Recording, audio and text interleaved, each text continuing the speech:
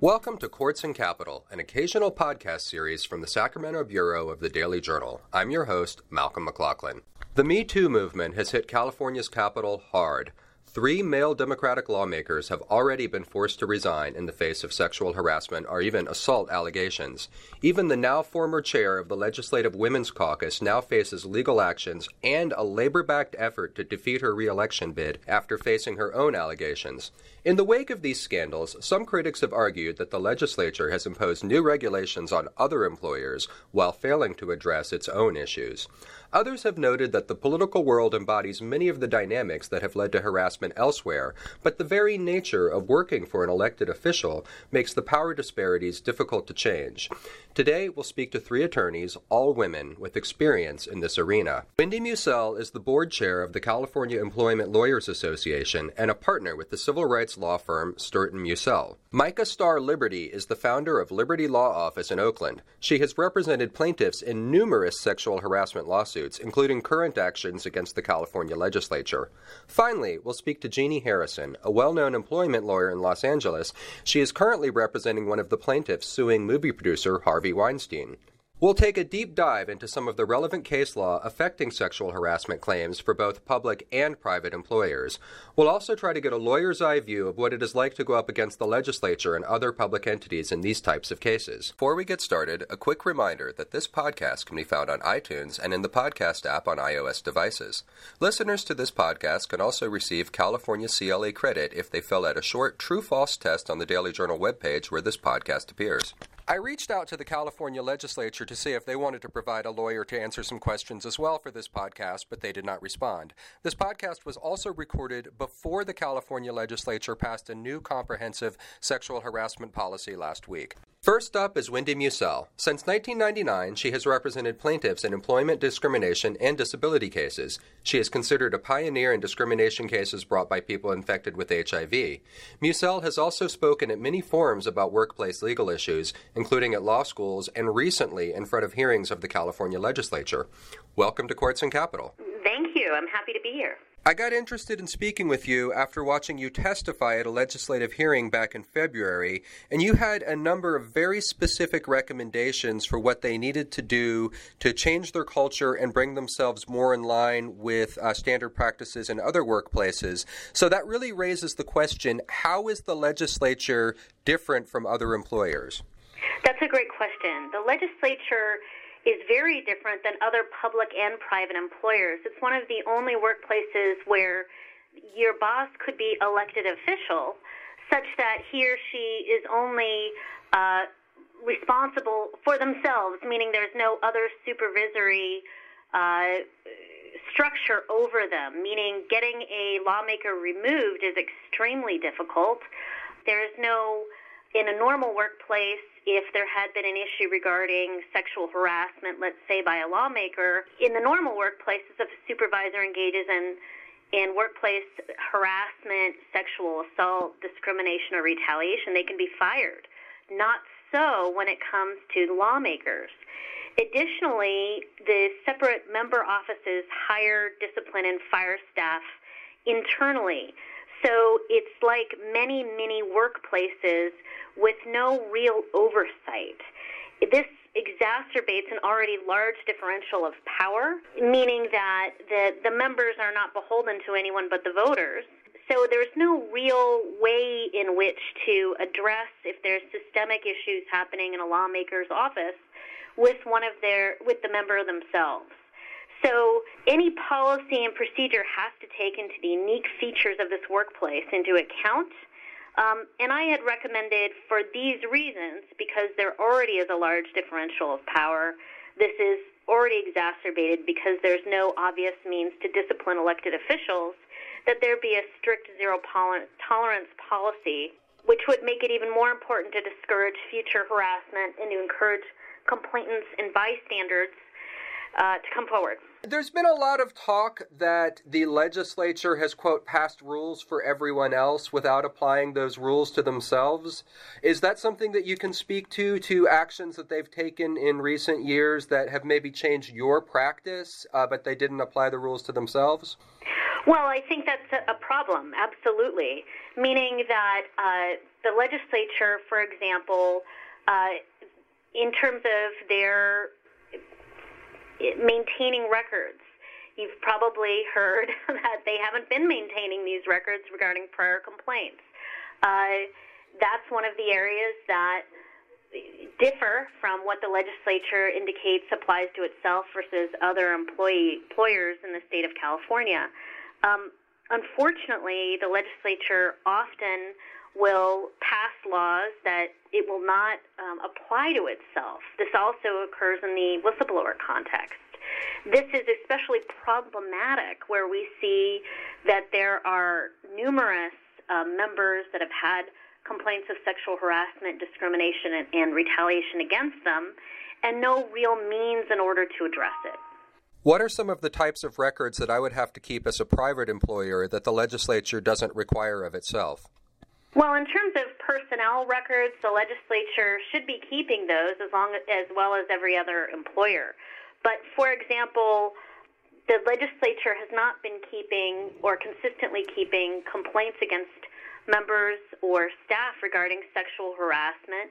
When these issues occur, it's pretty haphazard as to how they respond, whether they're concerning prior complainants. In California, an employer has a duty to take all reasonable steps in order to address issues of harassment, discrimination, and retaliation.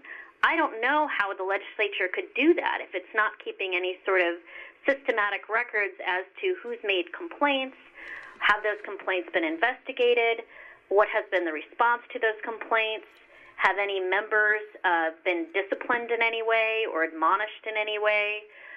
These are things that in any workplace would be records that you would want to keep in order to perform your duties under the law. In covering these and reading about some of these cases, there does seem to be a lot of he said, she said, which is obviously not a legal term, but it brings, home the idea that there is maybe not great record keeping going on, at least, especially in some of the very oldest cases that have come up. Yes, and this, of course, encourages future conduct that is illegal under the Fair Employment and Housing Act, the California law that governs non-discrimination, harassment, and retaliation in employment on the basis of sex, race, sexual orientation, for example. So if you have a lawmaker, let's say, who engages in sexual harassment serially against members, interns, if you are not taking any steps to investigate those issues, if you're not writing down those complaints, then, there could be 4, 5, 6 complaints, and suddenly, this looks very different than the first, let's say, complaint where it might be more minor conduct that could be corrected. The biggest reason I think that a lot of people at the Capitol don't proceed with litigation is because of the backlash and the retaliation against them, in addition to issues of clarifying the law, meaning the Fair Employment and Housing Act does apply to the legislature. There's differences in legal scholars whether whistleblower laws, although certain of those have been passed that explicitly include the legislature. But one of the largest things I hear from complainants concerning cases against a particular legislature member is, are they going to get work in Sacramento ever again? Will they find that they make a complaint because they don't want the conduct to continue against them or to continue against others? Will they find that they're out of a job and unable to get future employment, even at other lobbying firms or assisting any other member? So there's definitely a concern and a culture of retaliation that needs to be addressed, in addition to the issues regarding whether the law needs to be adjusted or legislation passed to make it completely clear that the legislature's on the hook like any other employer if they engage in discrimination, harassment, or retaliation in the workplace. It almost sounds like what you're saying is the legislature, was never quite as exempt as it pretended it was and just got away with it by acting a certain way and having a workforce that might not fight them on some of these cases. Yes, I think that's right, to a large extent, meaning that if you have a workplace where retaliation is alive and well, you are going to depress the amount of complainants that are willing to come forward, whether they're bystanders who saw the unlawful conduct or individuals who are subjected to the unlawful conduct directly. If there's no policies and procedures that are effective are in place, people are not going to come forward. If your investigation processes are not clear, if the roles of the investigator, the qualifications and experience, if there appears to be conflicts of interest or bias, individuals are not going to come forward. So, unfortunately, what I've heard over and over, victims and survivors of sexual harassment, discrimination, and retaliation at the Capitol, is that once they have made complaints or made it known that they were subjected to unlawful conduct, it became harder and harder to perform their job and or they could be fired altogether. One of the legislature's first responses to these scandals was to pass AB 403, the Legislative Employee Whistleblower Protection Act. This is a bill that was carried for 4 straight years by Assemblywoman Melissa Melendez, a Republican, I might add. But some have said that this bill is actually not all that significant. Could you address that? Well, in terms of the Whistleblower Protection Act under Labor Code 1102.5, I personally believe that the legislature was already subjected to that law and continues to be subjected to that law, such that the new legislation that was passed, while a good step forward, certainly, did not go as far as 1102.5 does in terms of whistleblower protections.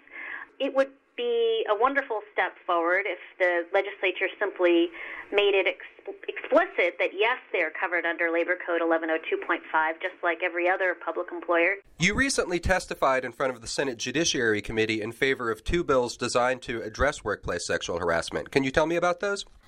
Yes, California Employment Lawyers Association was. And one of the bills that we were testifying to and our co-sponsors for is SB 1300. And SB 1300, the author is Senator Jackson. I'm very happy about it. This sprung out of prior testimony that we gave regarding whether there are judicially created obstacles in the law related to sexual harassment, specifically the severe or pervasive standard. And in that hearing, I had discussed that the history of sexual harassment, specifically under Title VII of the Civil Rights Act of 1964, which is the federal law, indicates simply that it shall be an unlawful employment practice for an employer to discriminate against any individual with respect to his compensation, terms, conditions of, or privileges of employment because of such individuals' race, color, religion, sex, or national origin. That's at 42 U.S.C. 2000 E2A, if anyone's interested. And that it was in the U.S. Supreme Court's case, Meritor Savings Bank versus Vinson, and that in 1986 that the U.S. Supreme Court had declared for the first time that sexual harassment in the workplace is a form of discrimination based on sex and therefore unlawful under Title VII of the Civil Rights Act of 1964. Our state law actually indicates sexual harassment as an independent basis, yet sexual harassment is still sex discrimination. It's a form of sex discrimination. And we had talked in that hearing, part of my testimony was that the factors related to the judicially created construct of the severe or pervasive standard, that this was created judicially, that this is not within the statute, either federal or state law, that those the severe or pervasive tests had evolved in a manner that made it less and less likely that victims of sexual harassment would find justice. Specifically, factors regarding how often it had to happen, the frequency, severity, whether it was physically threatening or humiliating, or, quote, mere offensive utterance. Additionally, the judicially created doctrine, if saying that is this just an isolated or occasional or sporadic or trivial, one of my favorites, as if sexual harassment could ever be trivial. And there was a number of cases under state and federal law that demonstrated how destructive this doctrine is. For example, under Kelly v. Conco, and the legislature did fix this, and I might add under a bill that was co-sponsored by the California Employment Lawyers Association. But in that case, Kelly v. Conco, there was multiple sexually explicit comments by a supervisor describing violent sexual acts, for example, indicating he'd like to perpetrate on a male subordinate while overseeing his work, and that was found not to meet the sexual harassment standard because for same-sex sexual harassment, the court had indicated that somehow you have to show sexual desire. Now, the legislature luckily came and said, no, you don't have to show sexual desire. It's about power. You don't have to somehow delve into the mind of the sexual harasser to make some sort of determination whether he or she harbors a secret sexual interest in the person they're sexually harassing. Another example is the Lyle versus Warner Brothers case. And this was the Friends case where it was about the writers on the Friends popular show, which you may recall was on the air for, I think, 8 or 9 seasons. In any event, Lyle was a former writer's assistant, and she sued the producers of Friends and the writers of the show alleging causes of action under California's Fair Employment and Housing Act for race and gender discrimination, racial and sexual harassment and retaliation, where her male supervisors pretended to masturbate in her presence, displayed a coloring book with female cheerleaders with their legs spread apart, frequently requesting a blowjob, and altering the words on scripts to create such words as tits and penis. The California Supreme Court had held that Ms. Lyle had failed to establish sexually objectionable work environment that was sufficiently severe or pervasive to support a hostile work environment and a sexual harassment claim. And one of the things that the court did in that case, which I think was especially destructive, was it looked at that particular workplace and said, well, if you're going to work in Hollywood, you're going to work on a writer's show, you better expect that sort of banter, is how they looked at it. Rather than saying, in that context, there was no reason for those requests for sexual contact with her, and that the commentary was not to her, was not made in the context of the writing on the show. But in any event, the court found it was not severe or pervasive. Or one of the worst cases, in the Brooks v. City of San Mateo court, where a male coworker forced his hands under a 911 dispatcher's sweater and bra and fondled her breasts for the duration of an emergency call that she was trying to take. And in that case, the court found that conduct of the dispatcher being fondled under her sweater, on her breast, did not alter the conditions of employment. Now, the person who did the fondling was subjected to criminal prosecution and did have to serve some time for that. Yet, the court found that was not severe or pervasive enough in order to meet the standard for sexual harassment. So looking at cases like this, we thought, this is a problem. We shouldn't have different jobs, different justice. A sexual assault can never be deemed trivial, sporadic, or unimportant. And Senator Jackson took some of the information from that hearing, we're very pleased to say, and in SB 1300 addressed a number of things. One, should the legislature require that all employees receive sexual harassment training and education, including bystander training intervention, as a part of the training, and prohibit a release of claims or non-disparagement agreement between employers and employees under specified circumstances, which would lower the training requirement to be provided to any employer with 5 employees or more, as opposed to 50. Includes specifically bystander training, and also provide further guidance as to what the severe or pervasive standard ought to be, and specifically that it follow the Harris case. And so I'm very happy to see that. I'm very happy to see that the training requirements are being sought to be increased to 5 employees or more, which is, it's under the Fair Employment and Housing Act, other than harassment, where it's one employee or more, you have to have 5 employees in order to be covered by the Fair Employment and Housing Act. And so this would mean that anyone covered by the Fair Employment and Housing Act would have to provide that training, and that the training would be provided within 6 months of the employee being hired and once every 2 years, and that it also discussed the failure to prevent causes of action. So an employer is required to take steps to prevent harassment, discrimination, and retaliation, specifically in this case, harassment. And here, this SB 1300 would indicate that there is a cause of action for failure to prevent, even if you don't ultimately prevail on your sexual harassment claim. So it doesn't require sexual harassment to already have happened before there would be a claim and a requirement that an employer take steps to ensure that doesn't occur. I've heard an attorney say that it's as if the standard evolved from severe or pervasive to a standard of severe and pervasive. The standard is still severe or pervasive. However, I think many courts, it depends which judge you get. If you have a judge, the judge who handled the Brooks versus City of San Mateo case, Ninth Circuit judge, was recently retired from his post after having numerous sexual harassment complaints. So it comes as no surprise that perhaps the decision is, as it was, indicating that, in the plaintiff's bar, we call it the one free grope case, that you can have one grope under a sweater and that isn't severe or pervasive.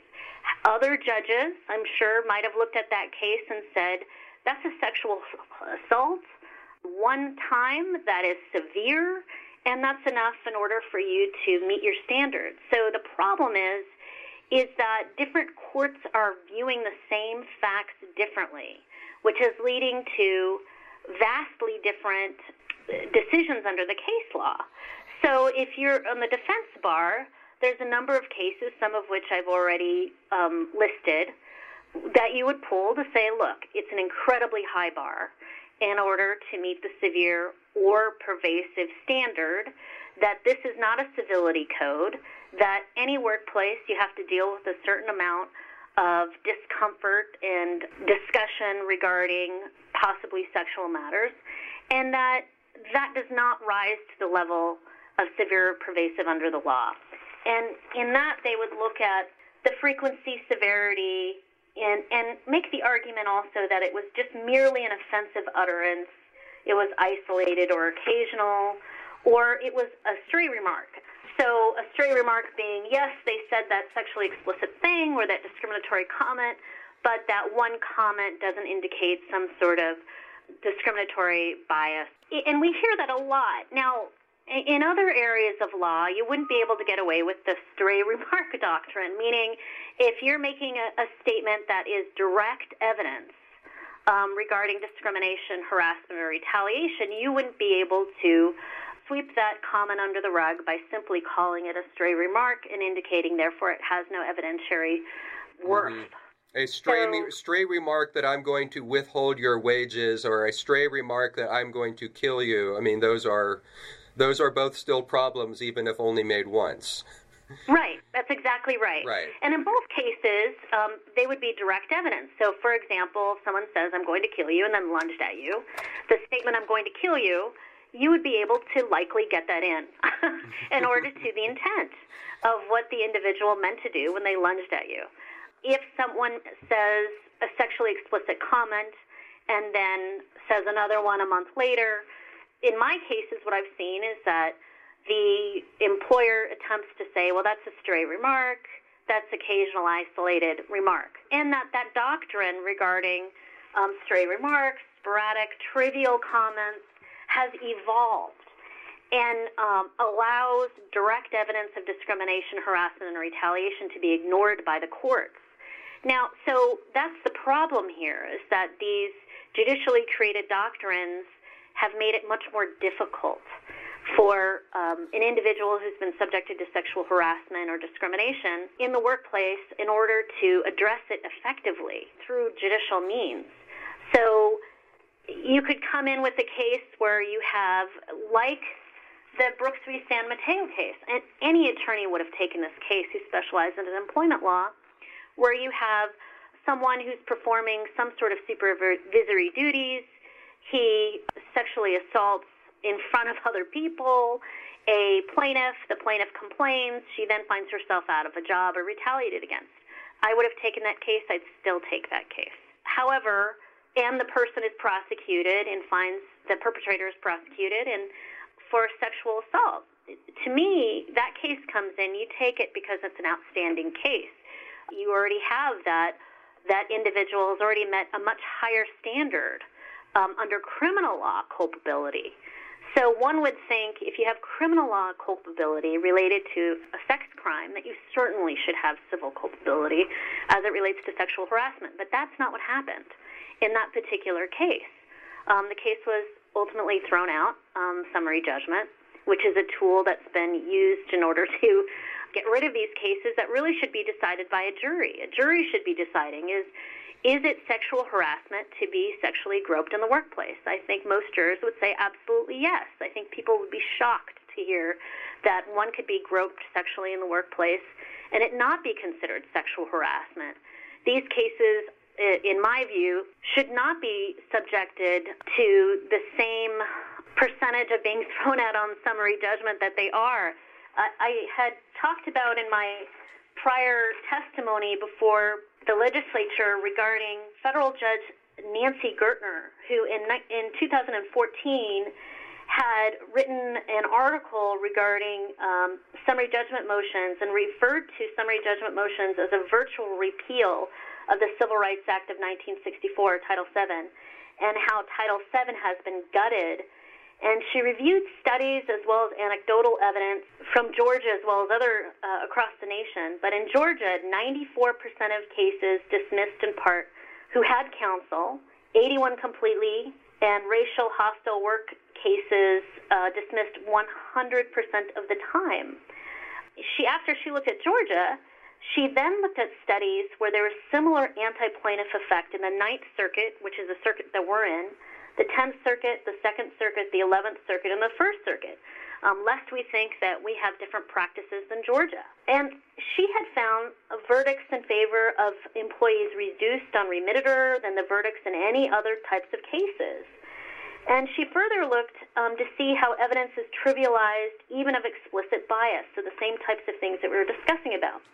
And the cumulative use of these doctrines creating a, quote, atmosphere of impunity, where discriminatory behavior will be tolerated and will not expose the employer to risk. Over and over, the opinions suggest we will give the benefit of the doubt to the perpetrator, excusing his conduct while subjecting the victim's perceptions to a higher standard.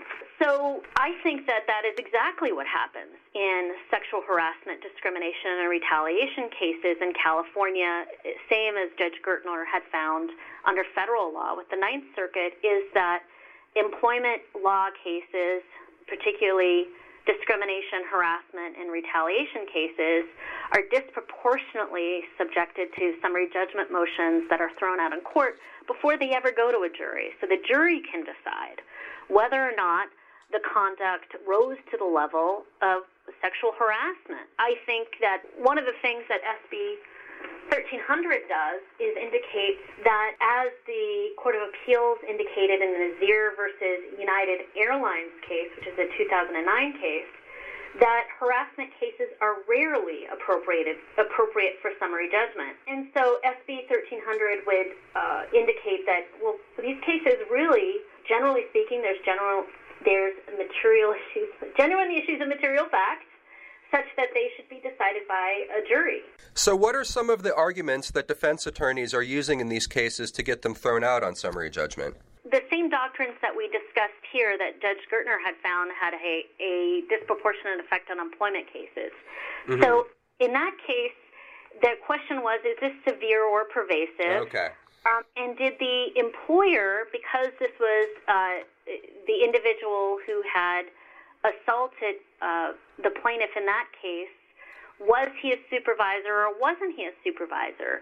If he's a supervisor, it's subject to strict scrutiny. If it's not, then did the employer know or reason to know regarding about the conduct of the person who engaged in sexual harassment. And so what the court found is that they looked at whether this incident was severe, and the court amazingly said Brooks did not allege she sought or required hospitalization. Indeed, she did not suffer any physical injuries at all. Now, if you were to ask any woman if a coworker who had supervisory duties came behind them while they're taking an emergency phone call and fondled their breast, whether they found that to be a physical injury, I think 99 out of 100 women would say yes. I think men who were subjected to similar conduct would say the same. So in that case, they found that she was not physically injured. This was not severe. She was harassed on a single occasion for a matter of minutes in a way that did not appear her ability to do her job in the long term, especially given the city took prompt steps to remove the person who engaged in this conduct from the workplace. So they looked at this was a single sporadic event, that the plaintiff didn't have any long-term psychological damage. She wasn't injured physically, the court indicated, although the plaintiff had testified actually before the California legislature and very clearly indicated that there was psychological damage and described how she felt when that event occurred, and certainly it's not consistent with the court's opinion. Wow, you have given us a lot to unpack in this episode. Thank you very much. It's been my great pleasure. Thank you. Wendy Mussel is a San Francisco-based employment lawyer with Stewart & Mussel and chairs the California Employment Lawyers Association. Next up is attorney Micah Starr Liberty. She takes discrimination and abuse cases as the owner of Liberty Law Office in Oakland. She's also a former winner of the Street Fighter of the Year Award from the Consumer Attorneys of California. Liberty currently represents a former staffer who sued the Senate, alleging retaliation after she reported sexual harassment that had happened to a coworker. Thank you for coming in today. It's my pleasure. I have been following your career especially closely lately because I cover the legislature, and you keep suing the legislature, members of the legislature, legislators. There's a lobbying firm also in there. So today I really wanted to kind of focus in on what is involved in suing the legislature or suing other parts of state government, and how is it different from suing a private employer? I think the initial thing that we should start with is that there really aren't any differences with respect to employment law claims. The differences with respect to normal torts are the same that you would see with any public entity. So to file an employment law claim for violations of the Fair Employment and Housing Act, so those are things like discrimination, harassment, retaliation, you have to file a claim with the Department of Fair Employment and Housing within 1 year of the last bad act. And you can either ask the department to investigate, or you can get an immediate right to sue letter. There's actually legislation pending right now. Eloise Reyes has introduced some legislation which would increase the amount of time for victims to file with the Department of Fair Employment and Housing. What's the bill number on that? It is 1870, AB 1870. And that would change the period from 1 year to 3 years. Then once you get your right to sue letter, you have a 1 year time period to file your lawsuit. With respect to torts, for example, defamation or negligent infliction of emotional distress, the types of claims we see that correspond with employment law issues, for example, if you want to make those claims against a governmental entity, you have to file what's called a government Section 910 tort claim form within 6 months of the bad act. So you file the claim with the appropriate body. Within 45 days, the public entity will either send you a rejection, meaning we've looked at your claim and we've rejected it, or they will sit silent, and the law says if you receive no response, the claim is deemed rejected within 45 days.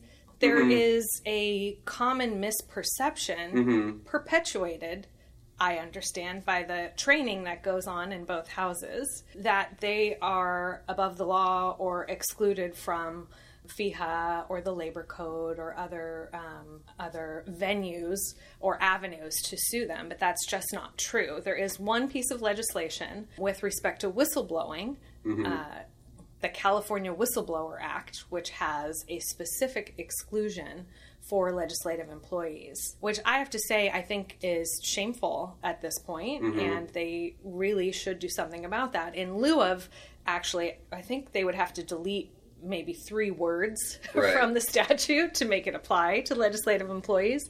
Instead of doing that, they passed just this year AB 403, the Melendez bill, which is geared towards confirming rights that already exist under the Labor Code and elsewhere, which say essentially that the legislature is not above the law when it comes to sexual harassment, discrimination, and retaliation. I know, though, that in the cases that my office is going to litigate, one of the first things we're going to be asking for in discovery are copies of the trainings that the legislature has provided to employees on employment law topics. So we'll see how they're being trained. My guess is the training is probably compliant with most aspects of the law. It's what the underlying inference is. So I don't expect to see a PowerPoint that has a misstatement of the law. But what I know from talking to, I think my office has spoken with 56 individuals who have either employment or other relationships with the Capitol and have had claims of retaliation, sexual harassment, sexual assault, and other kind of general retaliation claims, for lack of a better word, both men and women. So these cases all center around either sexual harassment, sexual assault, or a retaliatory act, whether it's the denial of other rights like medical leave or time off when you're a victim of domestic violence or sexual assault. So the law is clear. Each of these cases is different, though, because these cases are fact determinative. So my office spends a significant amount of time interviewing our clients, their family members, coworkers who are willing to speak with us, usually former coworkers who are willing to speak with us, and then other people in the community who have knowledge of the same facts or information. I do want to make a distinction between what my office does and what the investigators on both sides of the building have done. They are looking, from what I understand, for policy violations, not necessarily every legal violation that could have occurred. The information that's being made public now is pretty selective and appears to be, at least on the Senate side, allegations that have been both sustained or substantiated and are also against either a member or a high-level employee, high-ranking official. But what we know is this happens on all levels in both houses, and quite frankly, the failures in the investigatory process lead to litigation, and it's really unfortunate. But if folks were really digging into what happened and trying to document and trying to really unearth the sources without engaging in confirmation bias during the process, we could probably avoid a lot of the litigation that's coming down the pipeline. What we need to see is some sort of legislation where there is a balance between tracking and documenting and sharing, disclosing to the public unethical, illegal, discriminatory, and harassing conduct. That has to be weighed against, particularly when we're talking about past reports and past investigations, some level of autonomy for the complaining parties or the victims. One of the things that we always look for is whether or not there was retaliation for bringing a claim. So we look at it under FEHA, obviously, because FEHA protects retaliation. We also look at it under the Labor Code, and that's Labor Code Section 1102.5, which essentially says an employer may not retaliate when a worker brings to their attention a violation of the law. I have seen cases that are what I would call kind of a wobbler sexual harassment case, but the retaliation is so overt and so devastating that it's essentially a retaliation case. And of course, they're usually defended like a sexual harassment defense case. Point gets missed that really what we're talking about is whether or not there was sexual harassment. This person reported it, and then they experienced some sort of adverse employment action. Well, first of all, it starts because there's a lack of or failure to train about retaliation.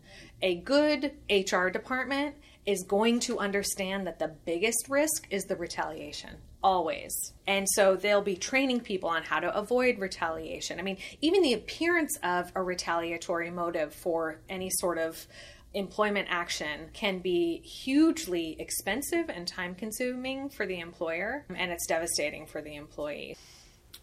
Well, what would decrease the number of cases that we see is some earnest attempt for those who have decision-making authority to talk to the victims and or their lawyers to say, how can we get this resolved with an openness to accepting some responsibility? Fair enough. That's probably a good note to end on. Well, thank you so much for being here today. Thanks for having me. That was attorney Micah Starr Liberty, who represents plaintiffs in employment and civil rights cases as the founder of Liberty Law Office in Oakland. Our final guest on this inaugural episode of Courts and Capital is Jeannie Harrison, the owner of the Jeannie Harrison Law Firm in Los Angeles. She is well known for pursuing sexual harassment cases and may be best known at the moment as the attorney for the former assistant to disgraced movie producer Harvey Weinstein. We delved into some of the legal issues that she encounters in her work, from the maze of LLCs that define the entertainment industry and make it very hard to sue, as well as cross-jurisdictional issues that came up in the Harvey Weinstein case. Welcome to Courts and Capital. I really appreciate it, Malcolm. So I read that you went to law school thinking you were going to be an international human rights lawyer, and then you took a sharp turn after taking an employment law class early in law school. When I went to law school, I had an employment law class, and I really didn't know about sexual harassment and the laws against it when I went to law school here in California. And I learned that was all illegal, all that stuff I'd been subjected to. And I thought, oh, gosh, really? I can go and protect, I can try to vindicate victims of this kind of behavior? That sounds awesome to me. Before we get too far into your thoughts on sexual harassment in California state government, I wanted to ask you a couple of questions about the Weinstein case, in particular some jurisdictional issues that you have run into recently. So federal courts can have jurisdiction over cases in one of two ways. Either there's a federal question that's raised, which would mean that it's a federal claim under federal law, or number two, that diversity jurisdiction is involved. And diversity jurisdiction means that all of the defendants they do not have the same state residence as the plaintiff. We were in federal court on diversity jurisdiction, and diversity jurisdiction requires that every member of every LLC and every then. And so in California, we're going to file in state court every time. Okay. So because we don't have those issues. Our cases will get to trial, in California in a fairly speedy way, and we're going to be proceeding on California state law claims if we were to file in California. So we may as well proceed in state court. But so you refiled the case against Weinstein in New York? Yes, we refiled in state court because we were not able to establish diversity jurisdiction with all the member LLCs. Sounds complicated. It is, and it really is. There was nothing related to the merit. It was really a jurisdictional and procedural issue. The same case was filed in state court the next day. So you basically ran into a hidden maze of LLCs, and that kind of got you in trouble on some of the interstate issues? With a private company like the Weinstein Company, all of that information is not publicly available. And once we got into the diversity analysis a bit with opposing counsel, it became clear that one of the member LLCs has a California domicile. So that is a complicated answer to the question of what happened in the federal court. It turned out that one of the LLC members who is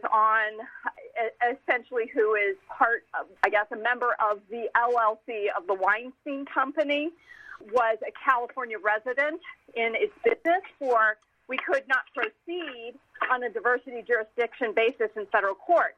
That is a total law nerd. So when you're going up against some of these entities that consist of a maze of LLPs and LLCs that kind of have relationships and that come together and come apart, Not only is that a moving target in terms of suing the entertainment industry, that's increasingly what U.S. employment looks like overall. Indeed, and that's where we often are left to file against many different defendants because we have to make sure that we're essentially filing against the appropriate defendant, and there are arguments that often get made in the middle of the case that you've got the wrong defendant, and so we've got to make sure as counsel for the plaintiff that we get the correct defendant, and that sometimes that's an issue of making sure that the net is cast widely enough, and then oftentimes it's actually oftentimes it's difficult to see the correct name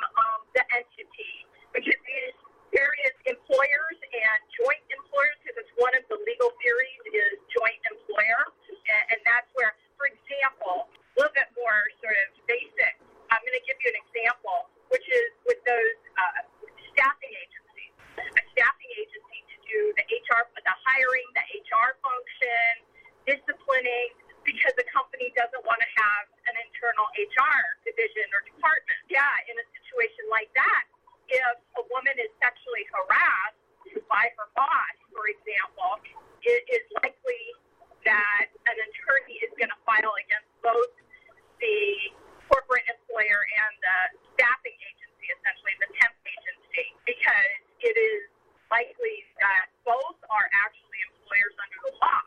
And then we have to litigate those issues with regard to both companies. And we would be, for example, if we didn't name one and we litigated the case and we tried it, and at the end, basically, the jury and or the judge ultimately said that we got the wrong entity as the defendant, then we could be sued for malpractice because we didn't do our job competently. So these are things that certainly we have to keep in mind. And it does get complex. And yes, there is a reason why there are LLCs and LLPs in corporations, because they are protective of the individual owners and members of each one of those entities. Right, it's a legal layer in between, which, seems like in the entertainment industry has been very much exploited over the years, or at least plaintiffs' attorneys would argue. So, it certainly complicates matters. Right. Yeah, you have a lot of hoops to jump through before you even get to the merits, often. I know you've been following a lot of the proposed legislation going on in Sacramento right now, and I've actually seen you testify at hearings for some of those bills. Can you talk about some of that? Right. So there are like half a dozen different bills, I think, at least, regarding sexual harassment in the Capitol. And in part, I know that there's, for example, a whistleblower bill that basically says if employees of the Capitol and basically, what do they call it, the third house, report sexual harassment, lobbyists, they're not to be retaliated. Yeah, the lobbyists. Exactly. I think it's referred to as the third house. So, yes. But lobbyists report sexual harassment, and they're not to be retaliated against, right? And so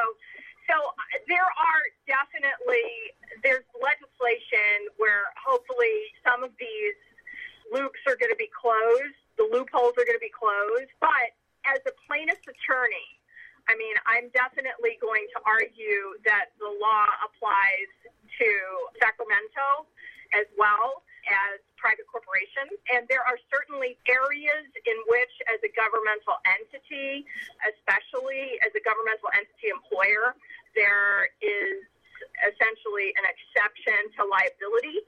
For example, if this is kind of a gnarly thing here, is that under California law right now, to be actionable sexual harassment, conduct has to be severe or pervasive. Severe would be a very clear example of severe would be rape. That's severe. That's as severe as it gets, right? So what is or, and it's, in the disjunctive, so or pervasive. So it can be less severe. So, for example, hey, baby, you look really hot in that skirt today. Why don't you wear skirts more often? So if it's that single comment and nothing else is ever said, that under California law is very unlikely to rise to the level of being actionable sexual harassment. And instead, it would have to be pervasive, meaning it happens, and courts are going to well, we know it when we see it in terms of what pervasive means. And so it happens a couple times a week, or it happens, every time the victim sees the perpetrator or something like that. Okay, so severe or pervasive.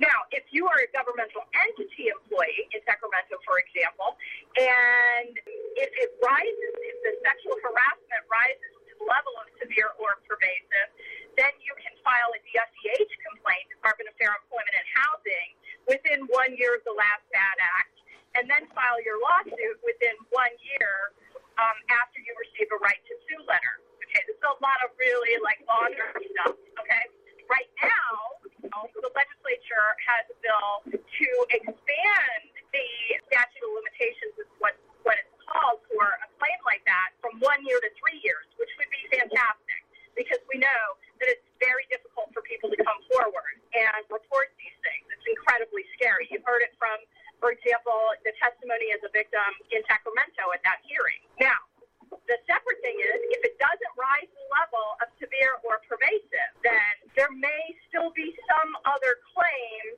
that a governmental entity employee may want to try to pursue. However, so other individual tort claims, intentional infliction of emotional distress or something like that. But they have to file a tort claim with the state within 6 months. Totally different statute of limitations. So there are minefields all over the place for victims. Well, Jeannie Harrison, thank you for joining us on the inaugural episode of Courts and Capital. Yeah, you bet. No problem. I really appreciate it. Thanks for all of your good work. And that brings us to the end of Courts and Capital, Episode 1. I'd like to thank the 3 attorneys who joined me, Wendy Mussel, Megastar Liberty, and Jeannie Harrison, all of whom I know are very busy people who are very in demand. I'd also like to thank our production staff here at the Daily Journal's weekly appellate report. Nick Perez provided key editing help and production advice. Please keep an eye out for future episodes at iTunes, the podcast app on iOS devices, or directly through the Daily Journal website. And don't forget to sign on for California CLE credit. You can find that link at the Daily Journal website as well. I'm your host for Courts and Capital, Malcolm McLaughlin.